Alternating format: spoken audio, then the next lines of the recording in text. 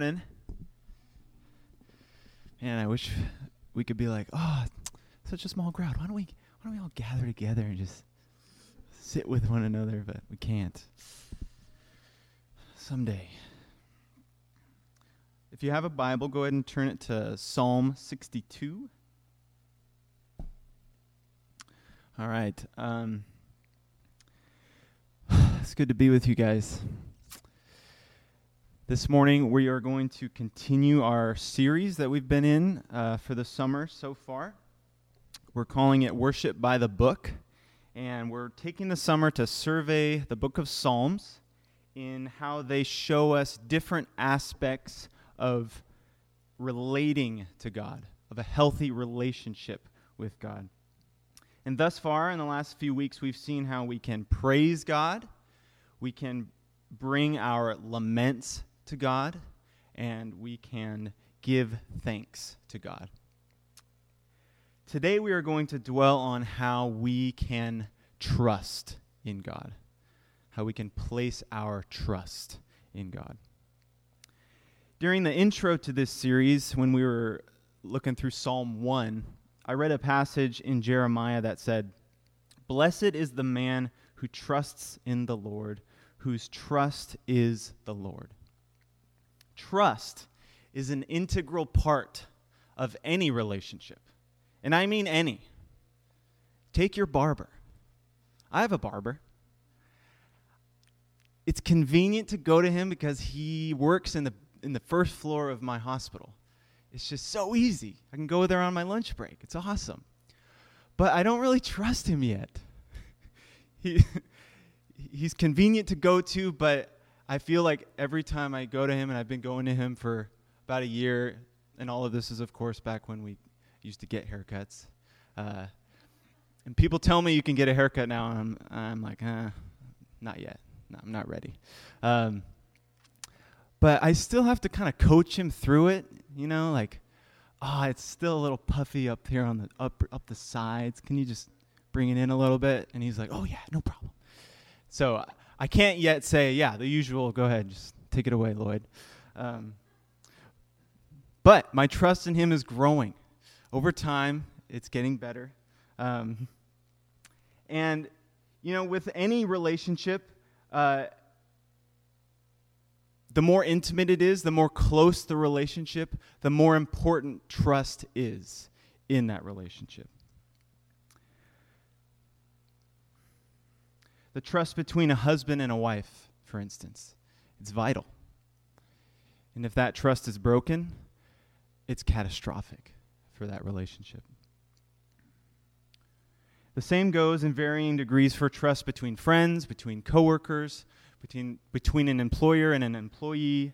Literally everyone you know. There's some degree of trust that is there that needs to remain intact for the relationship to continue. And if our relationship with God is the most important relationship we have, and I would suggest that it is, then whether or not we can trust God becomes a very important question. So today we're going to study Psalm 62 and learn the trajectory of trust in God. We're going to learn that trust in God, it moves from the theoretical to the personal.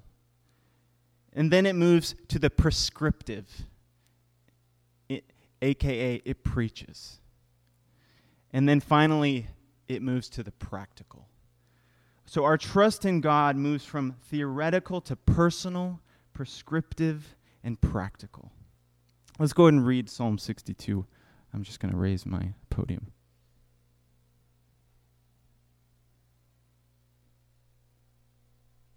All right, Psalm 62. To the choir master, according to Jeduthun, a psalm of David.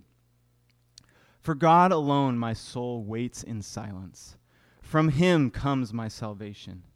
He only is my rock and my salvation, my fortress. I shall not be greatly shaken. How long will all of you attack a man to batter him, like a leaning wall, a tottering fence? They only plan to thrust him down from his high position. They take pleasure in falsehood. They bless with their mouths, but inwardly they curse. For God alone, O my soul, wait in silence, for my hope is from him. He only is my rock and my salvation, my fortress. I shall not be shaken. On God rests my salvation and my glory. My mighty rock, my refuge is God. Trust in him at all times, O people. Pour out your hearts before him. God is a refuge for us. Those of low estate are but a breath. Those of high estate are a delusion. In the balances they go up. They are together lighter than a breath. Put no trust in extortion. Set no vain hopes on robbery. If riches increase, set not your heart on them. Once God has spoken, twice I have heard this, that power belongs to God, and that to you, O Lord, belongs steadfast love. For you will render to a man according to his work. Let's pray. God, thank you for this psalm. Thank you for a time to think over if and whether and that we can trust in you, that we can place our trust on you. Let us grow to know that more thoroughly this morning. Let us grow to practice that more practically this morning. And we just ask these things in Jesus' name. Amen. So going back to the marriage relationship for a second. This, of course, is a relationship built on trust. This is built into our marriage ceremonies, into our very vows that we say to one another. Things we say are like this: I, Nick, take thee, Anna, to be my wedded wife, to have and to hold from this day forward, for better, for worse, for richer, for poorer, in sickness and in health, to love and to cherish till death do us part. Now, does Anna know for sure that if we were to become poor, or if she were to become gravely ill, that I would still love and cherish her? Does she know that for sure on that day? She can't know for sure, but based on our relationship thus far, based on our history, she trusts that, yes, I will. But it's purely theoretical on September 15th, 2012. It's purely theoretical until it's not. Why else would we be so impressed by a wife who lovingly sticks by her husband despite becoming paralyzed from the neck down? They made those vows. Why are we so impressed? Because there's a difference between a theoretical trust and when it gets personal. And we're amazed by that, and we're inspired by that. That's what we see here in the first 6 verses of this psalm. David is the author, as it says in the little intro there. And if you're not familiar with David, he is Israel's most famous king. He is Jesus' grandfather to the 27th power, give or take. And he experienced some crazy stuff.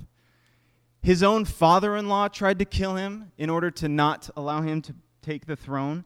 His own son tried to kill him to take the throne from him, and everything in between.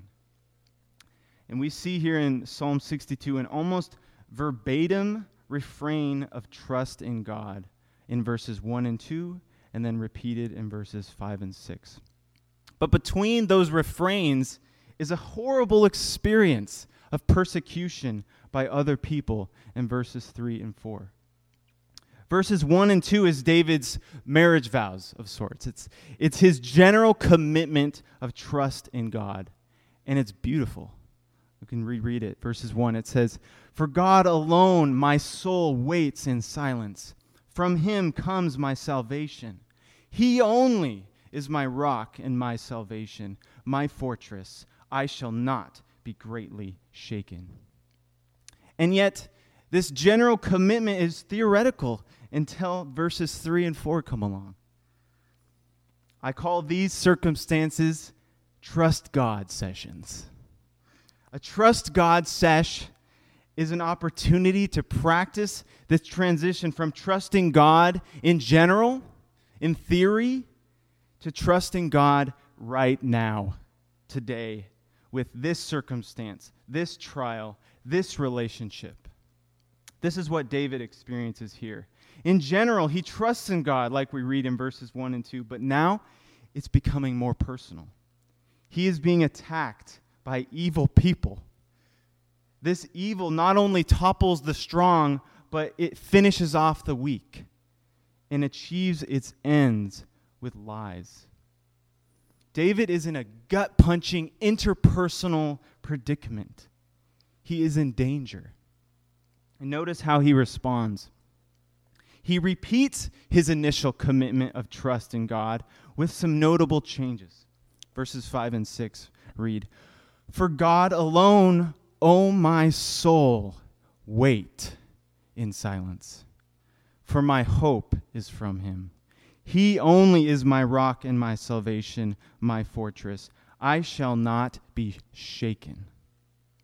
Now, if you read them quickly, and if you just read this psalm quickly, you might not get that subtle change that happens from verses 1 and 2 to when he repeats in verses 5 and 6. He is no longer talking in generalities to the reading audience. Now he is modeling what he wants his readers and us to do when stuff hits the fan. He preaches to himself. Look at that. He says, "For God alone, O my soul, wait in silence, for my hope is from him." He doesn't just say, "My soul waits for God alone." Yeah, it does. No, he's saying, "Soul, wait for God alone."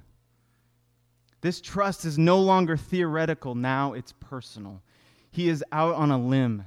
His eggs are all in the God basket, and his prayer changes as a result. And then at the end of verse 6, notice another more subtle change. This is in the Hebrew, and it might not be reflected in your translation, but in the ESV, we read at the end of verse 6, "I shall not be shaken." Whereas before, in verse 2, there was a modifier for that. In verse 2, he said, "I will not be greatly shaken."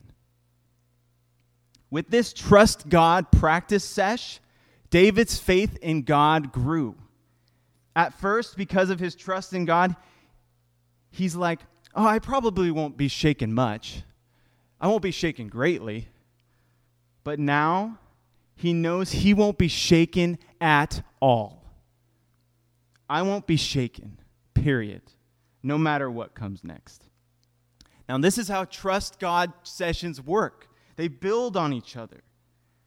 And although we don't hope for difficulties like David experiences here, we can, however, be thankful that God uses them in our lives in this way. Our New Testament confirms this reality. Paul writes in Romans 5 that we rejoice in our sufferings, knowing that suffering produces endurance, and endurance produces character, and character produces hope. James echoes this and puts it this way: "Count it all joy, my brothers and sisters, when you meet trials of various kinds. For you know that the testing of your faith produces steadfastness. And let steadfastness have its full effect, that you may be perfect and complete, lacking in nothing." So in short, and in cliche, practice trust makes perfect trust. Difficulties are guaranteed in this life, but we have a God that uses them to move our trust from the theoretical into the personal. And then it moves into the prescriptive. In verse 7, David sums up both of the refrains he has already repeated. He says in verse 7, "On God rests my salvation and my glory. My mighty rock, my refuge is God." There's one major addition here in verse 7. Not only does David's salvation rest on God, his ultimate destiny rests on God, but also David's glory. Not only David's future, but David's present. The Voice paraphrase version says, "On God rests my salvation and my significance." For David, when God looks good, he looks good. Trusting in God is not about how he's going to get out of a difficult circumstance. Trusting in God means that David's very reputation is tied up in God's reputation. When the dust settles, if God comes out looking good, then that's enough. David now extrapolates what he learned in this one trial, in this one experience, in this one difficulty, and he extrapolates it out to all people at all times. Look at verse 8. He says, "Trust in him at all times, O people. Pour out your heart before him. God is a refuge for us." He takes what he learned in secret, in his own heart, in his own life, and he prescribes it to everyone on earth. His trust in God has become prescriptive. He's like, this will work. Here you go. Hands him a prescription. It preaches. This is why personal testimony is such an important and useful tool that God uses to spread the gospel. When someone who has experienced a similar hardship as you learns that God is the one who sustained you through it with peace, with comfort, with joy, then that preaches to them the goodness of trusting in this God. We can look at that person and truly say, like David, God is a refuge for us. Not just for you, not just for me, but for us. David suggests to all people how to initiate this trusting relationship. In verse 8, he says, "Pour out your hearts before him." He is a God who listens. He is a God who we can spontaneously unburden to. And notice the difference, the contrast, the varied experiences of this relationship. In verse 1, David was saying how he waits in silence before God. He has this expectant understanding that he doesn't need to say anything in this moment. He can just be silent before God. And yet here he is also saying, pour out your hearts before him. Let it all out. There's that spontaneous unburdening, but also a disciplined expectancy of what he will do. Our relationship can grow from that just letting it all out to knowing that we can just say, "For God alone, my soul waits in silence." There's always going to be a new trust God session that throws you for a loop, that comes along and just blindsides you, that tests the foundation of your trust in God. It doesn't matter if you've been walking with God for a year or 40 years, there's always going to be a new type that tests the metal of it. And that's why the whole Bible is full of commands to remember. We can confront every new thing with remembering that God brought us through that other thing. It builds, it builds, it builds. God rescued us from that decision or that relational conflict. That's why we take communion every week. Not only to remember that God has brought us through, difficulties in our lives, but to remember the primary thing that God has brought us out of and into. Out of death into life. Out of darkness into light. So, our trust in God moves from the theoretical to the personal to the prescriptive, where we're preaching to ourselves and we're sharing that with others. And also, which brings us to our last point, and most basic, our trust in God is practical.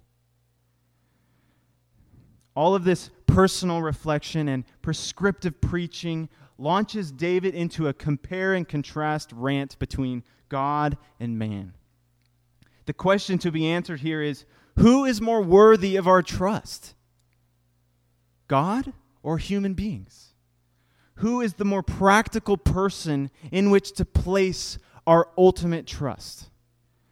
Let's reread verses 9 through 12. He says, "Those of low estate are but a breath. Those of high estate are a delusion.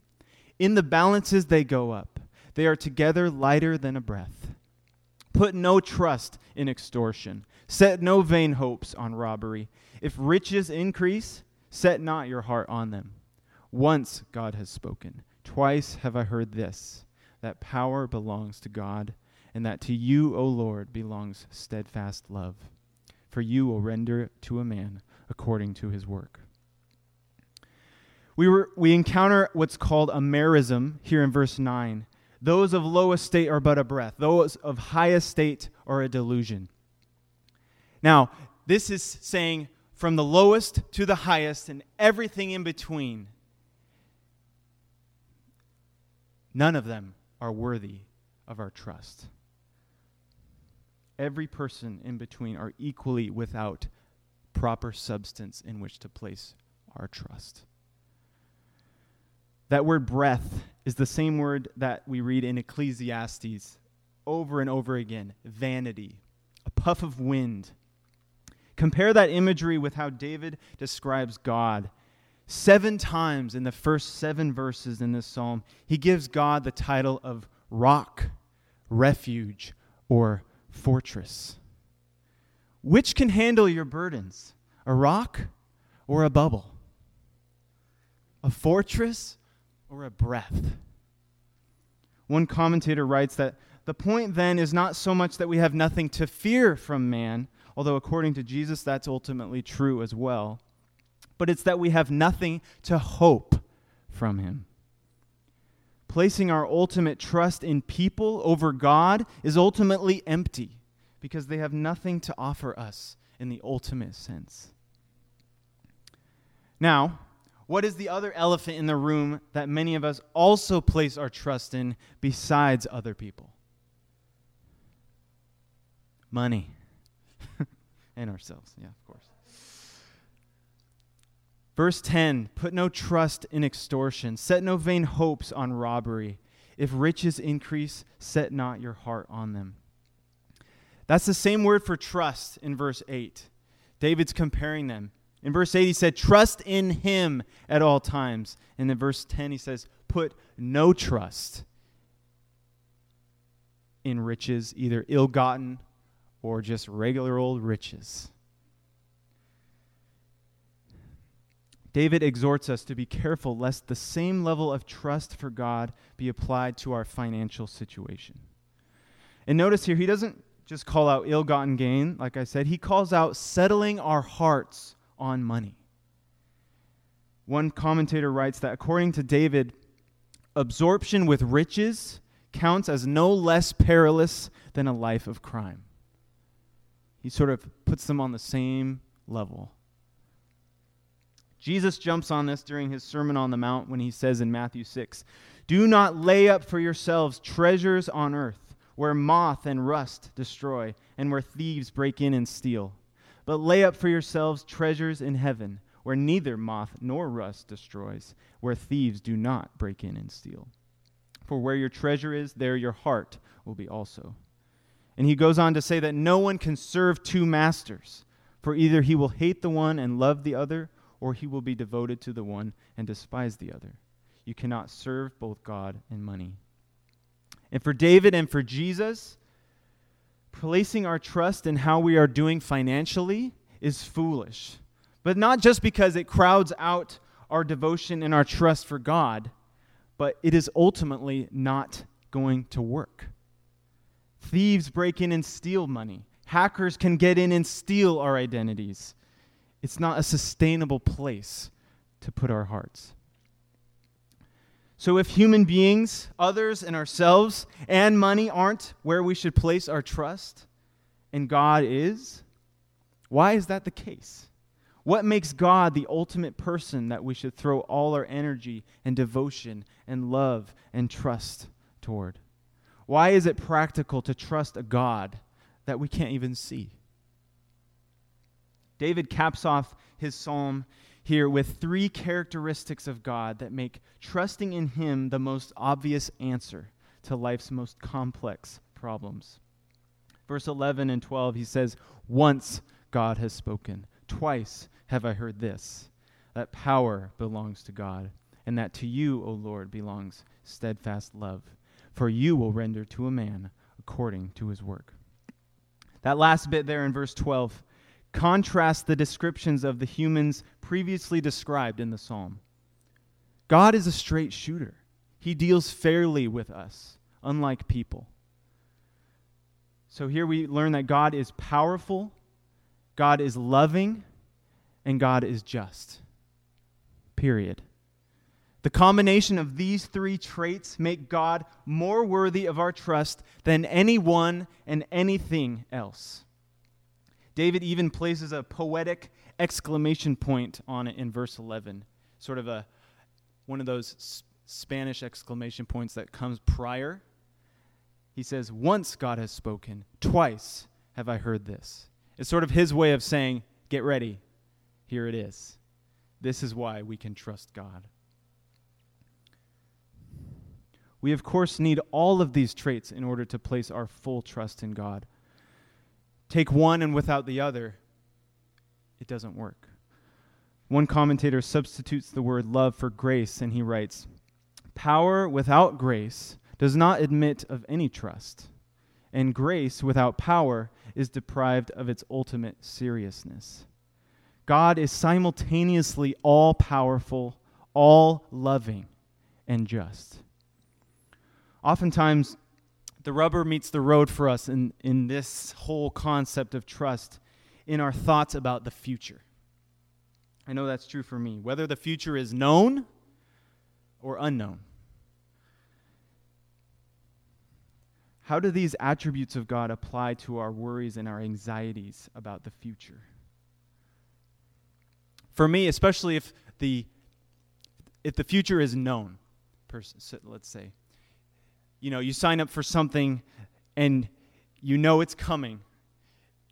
You regret maybe signing up for it, or there's a conversation you need to have with somebody you love perhaps, and it's coming. It's next Tuesday. And you're worried about it. And you're having trouble trusting God with that conversation, with that circumstance that's approaching quickly. What you need right now is God's love that tells you, yeah, that's coming. It is. But I love you. And I will give you my power when that day comes. You don't need it today. Today you just need to know that I love you. And when that day comes, you will have the power to face it because I will empower you. That's the God we worship. We need God's power then, but God's love now. And vice versa, depending on the situation. And so we are each left at a fork in the road. Place our trust in God, or place it in other people, or money, or worse, be left undecided. Being undecided sets us up for a roller coaster of a life. Trusting in whatever will bring us happiness in each moment. Health, security, relationships, wealth, self-salvation, comfort, pleasure, excitement.